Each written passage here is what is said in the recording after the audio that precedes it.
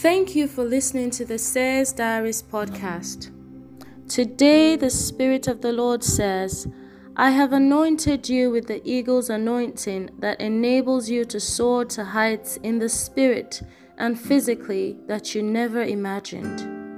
What the enemy meant to ruin you has been turned into a great adventure, into a life of greatness and honor by my hand.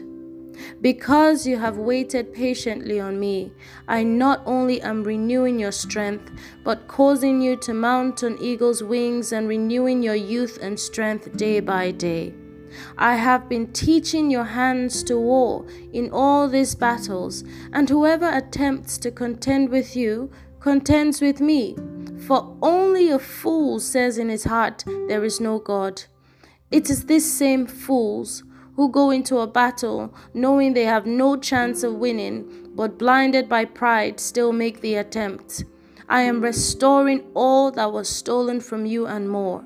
This is the word of the Lord to us today. Glory be to the Father, and to the Son, and to the Holy Spirit. Until tomorrow, have a beautiful day in Jesus' name. God bless you.